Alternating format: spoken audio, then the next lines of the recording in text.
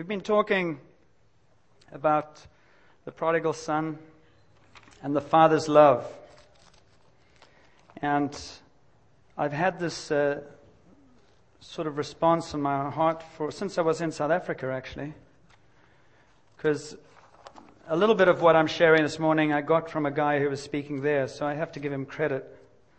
Because I want to talk about, we talked about the prodigal son. You know the story of the prodigal son. The prodigal son's the one who left and he took everything with him. I say this every week, and it could get boring, but he takes everything with him and he goes into a foreign land and he's going to live life on his terms with the resources that his father gave, by the way. He didn't earn them.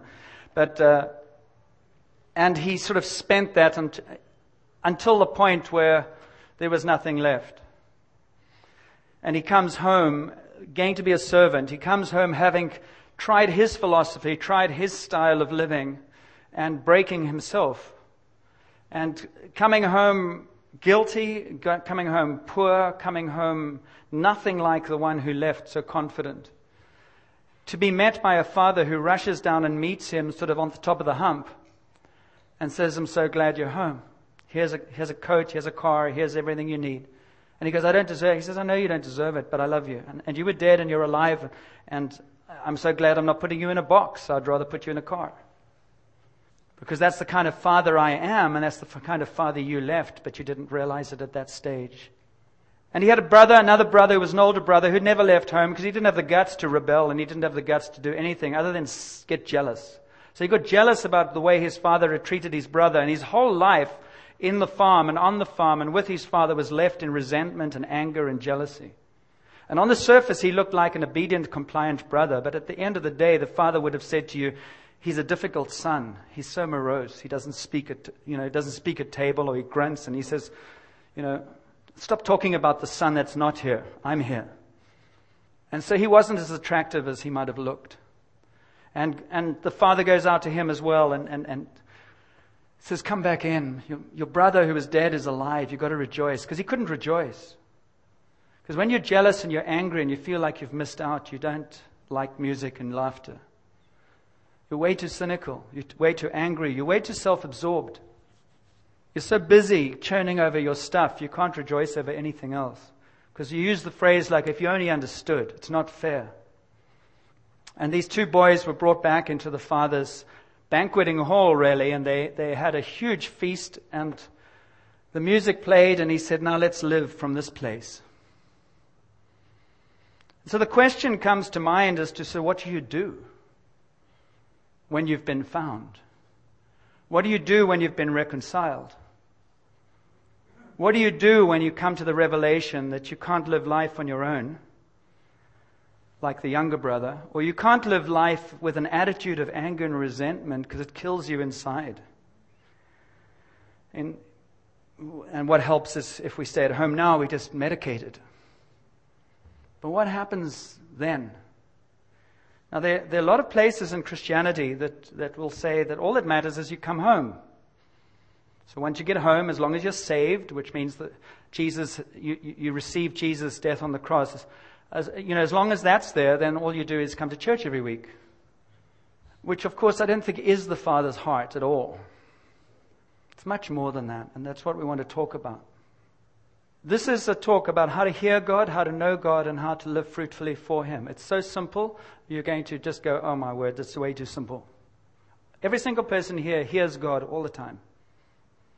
We have to dial down and stop being religious. God's not religious. He doesn't speak in a religious voice. A spirit of religion does, but the Father doesn't. He doesn't speak in a religious voice. He's very, very compassionate. He's also very wise, and he's absolutely committed to truth. So he speaks to us in all kinds of ways, and he's always working. And his desire, when he has those brothers come in, is to say, "Let's work the farm together." So there's a legitimate question to say, so why have you been saved? Or why has Jesus, or why has God drawn you to Himself? Do you think that the only thing on His agenda is that you would come to know Him as Father? Are we, just mull this through with me. Are we so, and don't get offended, are we so self-absorbed that the whole of creation, the whole purpose of Jesus is just so that we can be found and come to know Him as Father and live in a banquet and eat lamb for the rest of our lives? Do you think that there's any more than that? Do you think that, when I was rescued, when I was drowning, I was rescued in order that I might live? Pretty much everything you do in order that. There's an in order that. You kind of go, and what then? And what then? If any story ends, you go, I wonder what happened then. There's always some more. And that's how God actually has created us. And what then? And what now? And He is the most amazing person, so He goes, well, there's more. But many of us still have a default to an Egyptian lifestyle, which means it's very limited. So we settle for so little. Or we spend the next 25 years arguing with one another about the most incredibly stupid things in Christianity and going from church to church. And we spend all our time just fighting each other. It's kind of a real immature way to live. So the Father is speaking to you today. And He's speaking to me. And He's speaking to you every day of the week. You remember when Jesus was with His disciples, He didn't call them and say just follow me and I'm just going to go and have a big banquet. And when we have the wedding of Cana, we'll turn water into wine. We'll do that every evening with dinner. I'll just do miracles to make your life easy. We'll multiply, so we don't need lots of stuff. We'll just multiply it and we'll just sit around, be buddies and have food and drink. He doesn't. He says, follow me. And then He says this strange thing in Matthew 26, which is it's a clue. Matthew 26, He says this. I'll just read it to you. He's talking about His suffering. He's talking about going away. And then He says in verse 29 of Matthew 26, He said, after Judas has betrayed Him, I tell you, I will not drink from this fruit of the vine from now on until the day when I drink it new with you in my Father's kingdom. He was sharing wine as we do at communion. And He said, I won't do this again until you're with me at the end of time, as we know it. In John 5, He says this about His Father, 5:17. Jesus was being accused about doing something on the Sabbath by the Pharisees, and the Jewish leaders began to persecute Him. Jesus said, my Father is always at His work to this very day, and I too am working. And there's this whole implication out of Jesus, few lines that He throws away during His ministry, that the Father and He are at work. And He actually calls His disciples to join them in that work. Because He says later, as the Father sent me, so I send you. And you go, what is the work? So God actually calls people to Himself in order to become an army that will be at work on earth as in heaven. He hasn't just called you to be saved. He's called you to serve and to be a warrior, His disciple on earth as in heaven. Does it make sense? I mean, is that bad news for some of us? Oh shoot. Because he's actually trying to imply, he said, actually, if you just take in knowledge in your head, you will never experience the knowledge that I have for you. Because my knowledge has two areas to it. There's an understanding, but there's also an experiencing. And you can't experience by just reading. You have to experience by doing. So you can know God's love and not know God's love unless it's worked out in you, through you. That's why we have to integrate our heads and our hearts. And that's why for many of us, it feels like we're only living from the neck up. Our hearts are numbed out and wounded and shut. And I've got good news for you, because today you're going to be reminded about how to change that. So they never need be shut again, which for some of us could be real scary. It's the most vulnerable part of your life. It's the place where God speaks most powerfully. It's the place where you will come more alive and be more free than you've ever known. How does God work? And what does He do? Well, they bring the sons home, and then we read this metaphor in John 15 that Jesus throws in, which is very familiar, about this vine and the branches and the fruit of the vine in John 15. How many of you seen vineyards? Do you know what they look like? They're really boring. They're all in straight rows. There's no freedom of expression, it doesn't look like. They're all in straight rows. At this time of the year, there's no leaves on them.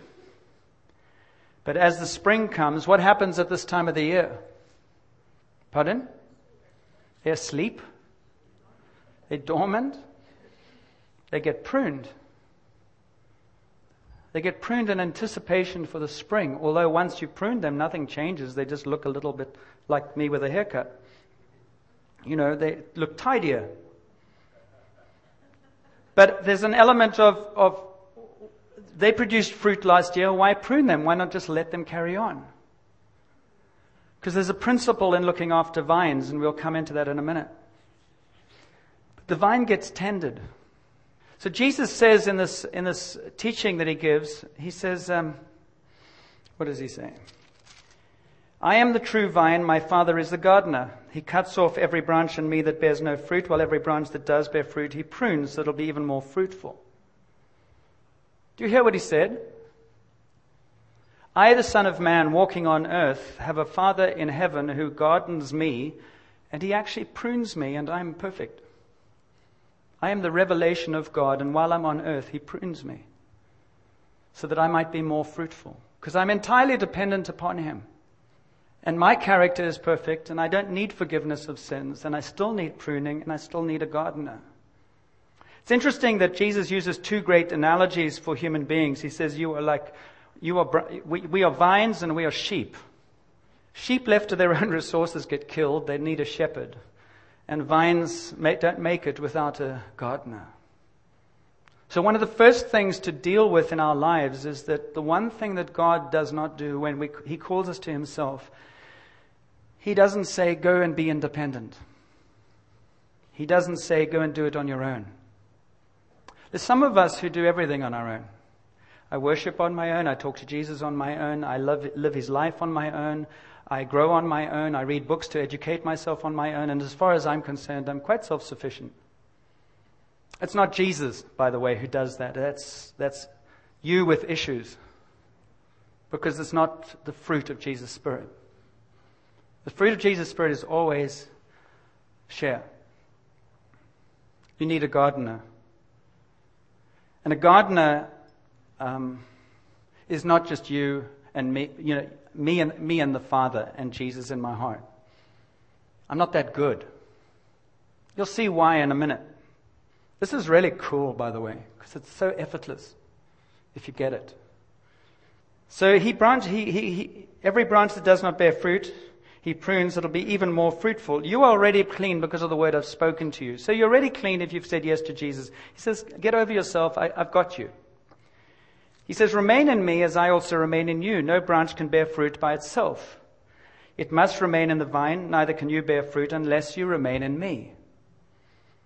So if I cut off a grapevine, if I cut off a piece of branch and I bring it in and say, I'm just waiting for this to bear fruit, what would you say to me?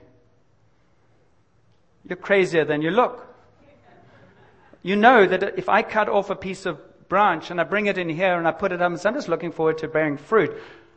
I figured if I brought it in here now, I wouldn't have, I could do it in the comfort of my own place. And you'd go, no, it's got to be attached.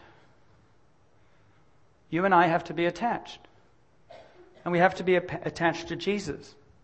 And Bill told us about somebody who maybe didn't realize what that looked like. You know if you're attached and you know if you're not attached. He said, I am the vine, you are the branches. You get attached to Jesus. And then some people stop there and say, yes, I gave my heart to Jesus. And you go, oh, so why aren't you changing? Because I haven't actually allowed the gardener to get hold of me for years. So let's talk about gardening. Because it's real simple. Gardener looks for fruit. A kingdom of heaven on earth. The river flows from the temple, and the trees along its banks have fruit and leaves that give healing every month of the year. The kingdom of heaven and God's gardening does not yield fruit once a year. Fruit is released all year round. Which is very cool because some of us go, well, I'm just in a pruning season. It's a little winter in my life. That's why you don't see any of these. In the kingdom of heaven, no, it's not winter, honey. It's your hiding. Because the evidence of the gardener is fruit. And that is the only evidence. Fruit. Love, joy, peace, patience, kindness, goodness, healing. And it all goes back to Jesus. It says, I know who I'm connected to. That's the fruit of Him in me. And to Him, I'm so grateful. Make sense? Yeah. Why is that good news? Because if you're not having fruit, then just get connected to Jesus and let the gardener get his hands on you. It's real simple. Well, what does that mean? Well, it means that you can't grow your Christian life. And one of the ways of trying to grow your Christian life is trying to memorize the whole Bible and then quote Scripture, which is as useless as going out into the garden and reading the gardening book to the roses. I don't understand. The roses just don't change. I'm reading to them this thing every day. I'm quoting the gardening book to them. You laugh, but that's what you do. Right? I declare over these roses in the name of Jesus, bugs be gone. Why don't you do something with them? Get your hands dirty. I've got some implements here for a reason. And they're not giving out to you and say, what are you, a hoe for Jesus? No, I'm a pitchfork in the kingdom. Or I'm a spade, or I'm a this, or we could have had chainsaws here. We could have had a multitude of things, a whole lot of stuff for gardening. How many of you like gardening? Put your hands up. I'm not going to embarrass you. I just want to see your hands. Nice hands, pretty hands. Palms waving in the breeze. All right. Have you ever thought about this? I was driving in the other day and it was just cool because this sounded like God saying, just look at these things again. Let me take the two worst that I've got here, but I could have a chainsaw. That would be cool. I mean, do these look like implements of peace and joy? Do these look like things that are going to do some damage? Or do you think these things look like, no, this is cool, this is like cotton wads? Gardening implements are like weapons of war. You look at them all. They're implements of destruction. And I could, if I had sort of done my homework more, had a sort of bouquet of roses here and said, you use this to get this. You want to smell the roses? We'll dig around them with this. Are you getting a clue as to where we're going? Or maybe not yet. My Father is the gardener, and I am the vine. You are the branches.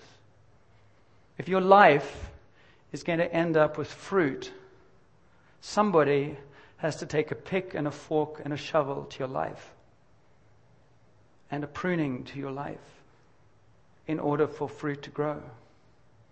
Because the expectation is that every son and every daughter who's come home will go out and be fruitful so that others can taste and see that the Lord is good. And others can say, I know you and I know where you've been. And I see you now and I see where you are, and the difference is remarkable.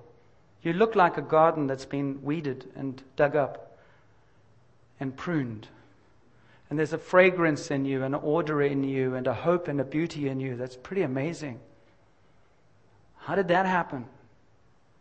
Well, I was tired of being a wild vine. And so I asked Jesus to be the gardener and his Father to be the gardener. He began to work in my heart. Oh, I wish he would do that in mine, but I'm not spiritual. You know how God gardens? You know how he works the soil of your life? It's real simple. He just talks to your heart. Do you know who he uses? The person sitting next to you. Me. And you for me. You want to hear God in your heart and your life? Pay attention to the relationships you're in right now. You want to hear God pruning you? disciplining you, encouraging you. Stop making excuses for your life and start listening to what God is saying to you with everything that rises up in you every day. Stop blaming. Stop excusing. Stop justifying. Just let him dig around. And when he starts digging and something comes up, you'll know when you're attached to Jesus when you just say, Jesus, what's this about? And he'll tell you. And most of the time he'll say, relax. Trust me. You will hear God, I promise you, and accelerate your Christian growth. 500%, just doing that. You're not living from the outside in. You're letting him garden through the outside to get in. And you're taking responsibility for your life. And you start saying, Jesus, I'm attached to you, so how do you want me to respond? Because this is how I want to respond. And this is what I'm feeling. And he says, I just want you to know, because you've got some stuff that every time this happens, this is what happens. I think we need to weed this thing out a bit. And maybe we need to go back and talk about your life a little. Maybe there's some forgiveness that you need to work out. I'm not condemning you. I don't condemn you. I just want to set you free. But you keep on thinking freedom's going to come if so-and-so behaves. It makes your life easier. Or if you get another job. He says, it's not, because you're still there and you're still ungardened, so you still have problems. Am I making sense? God's Spirit works very simply and very easily. Just pay attention. I'll give you a clue, another clue, to get these every season. I agree with the sentiment about turn up at things, because that's like coming to a gardening course. You just need to. But you want to get these things. This vine is trained. Have you ever seen a vine that's growing fruit that's not trained onto an arbor? All the farmers everywhere in the world have arbors. Those are those supports of wire, or they could be anything. Because they have to come off the ground. So what do you learn about vines? Which Jesus said, I am the vine, you are the branches. That's your identity. You are sons and daughters who are vine-like. Vines cannot. It is absolutely impossible for vines to be self-supporting. They fall. They're not strong enough. They're not created that way. They're created to be supported. You and I are created to be supported in a vineyard. And how do vines hold on to other things? They grab them close. When we're talking about building a community and walking closely together, we're talking about being vines that are intertwined to support each other. And out of that will come fruit. You need each other. I need you and you need me. Turn to the person next to you and say, I need you. I know that might break your heart. And then saying, you need me. Believe it. You need me. Don't get sentimental. This is actually really, really hardcore stuff. This is not sentimental. When a fork goes into the ground, it's not saying, excuse me, it's going to hurt a little. I mean, how many of you gardeners, how many of you had any passion or any compassion at all when you've put this into the ground? You don't. You just push it and wriggle it around, so I'm going to loose you, you sucker. Why should God not do that in your life? Why should God not say, I want fruit, so let's dig around a bit? Because I want to bring life into you. I want to break open the ground around you so that you can receive my love and my Spirit. I need people to do that. I've put people in your life that are going to be really irritating for a reason. They're the pitchforks. They don't know they're pitchforks and they not have to be, but I will use them that way. And I'm really tired of you asking me to get rid of them. In fact, I'm kind of wary of your whole whining about gardening. Just let me do it. Because from my perspective, I'm really tired of your fruitless life. And I know that you will come alive when you let me. Now let me give you one more thing about vines. There's one here. There's no fruit on this thing at all. A vine that goes its own way doesn't use the arbor. A vine that... you need to stay for this, Delphine. No rushing out now. A vine that rushes along the floor, a vine that does not go on the arbor, you know what it does? it actually grows real fast. But on these vines are what are called, I don't know if this is good one, is suckers, which is where they're meant to get the fruit growing from. A vine that grows along the ground puts the suckers into the ground. And what it does then is it actually nurtures itself. It draws sustenance from the ground, and it actually never produces fruit, because wherever it goes, it feeds itself. So there's no fruit on a vine that goes across the ground. An unpruned and unsupported vine doesn't produce much fruit, and if it does, it rots anyway. But generally speaking, it's getting sustenance on itself. So it can be attached to the vine, but not dependent upon it at all. It's very easy to believe in Jesus, but not actually draw anything from him. That's why when people say, yes, I believe in Jesus, you say, that's great. Where are the grapes? Well, you don't understand. I've only been a Christian 15 years. Well, I would cut down a vine in 2 years if there wasn't any fruit. There is absolutely no faking in the garden of the Lord. It's fruit or no fruit. Something, please, a bud, something. You can tell the heart of Jesus. You can tell the gardener's fingers that are God the Father in people's lives. Very, very quickly. You know how you tell? There's just an attitude in the heart that says, I need gardening. And I'm so glad that I'm attached to him. I'm afraid, I'm nervous, but I need it. Humility is one of the first things. Humility and hunger are the first hallmarks of the gardener having breathed on that plant. It's very beautiful. It's very cool. It's very violent. Gardening around the Spirit of God is very violent.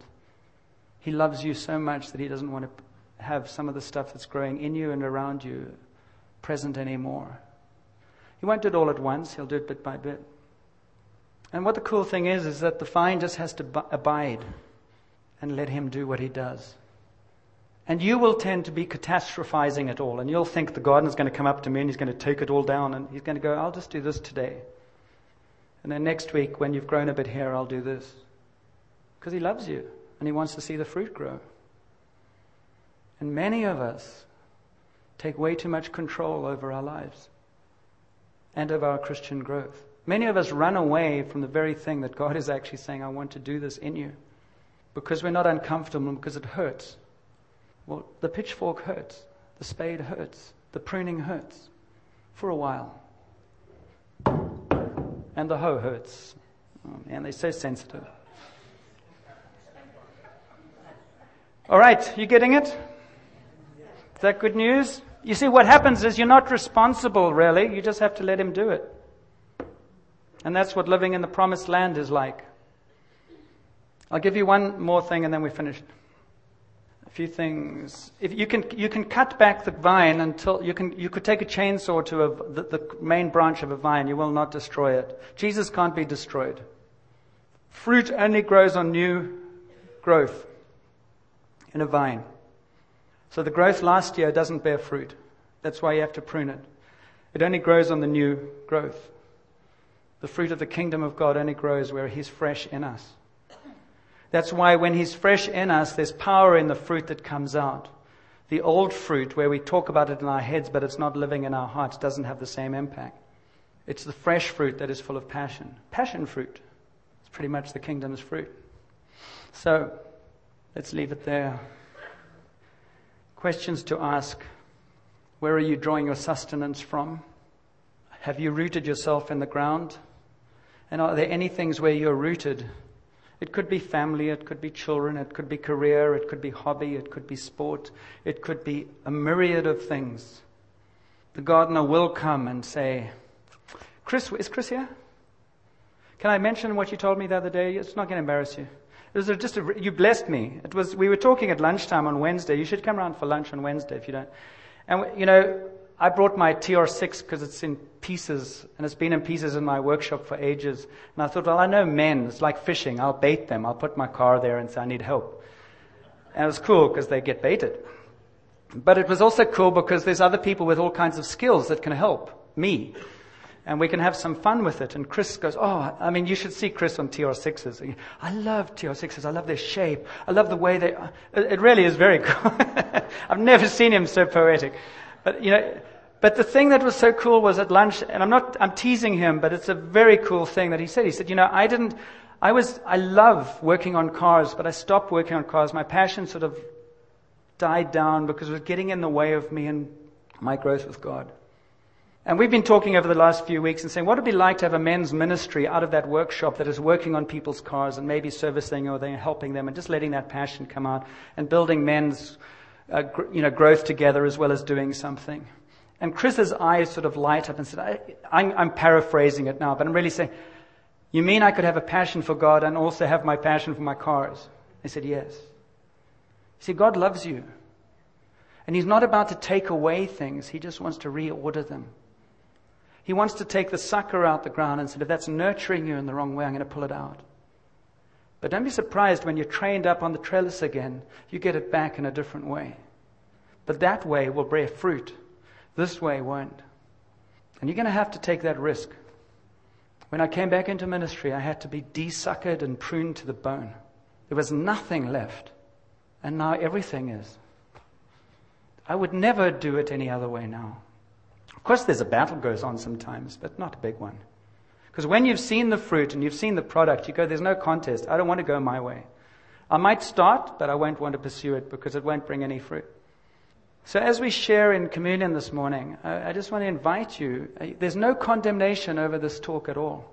It's an invitation to understand how God works and to realize and be encouraged that He's working in every single person here, much more than you realize. But all He's asking is cooperation. Because if we allow Him to dig around, our growth is not in our head, it's in our heart. So if you want more love, joy, peace, patience, kindness, purpose, let Him garden in you. And let Him speak around you and in you through the people around you. And talk about it. And see what happens. There will be fruit in season and out of season. God's love is manifest in sacrifice, is manifest in all these ways. I don't need to flog this to death.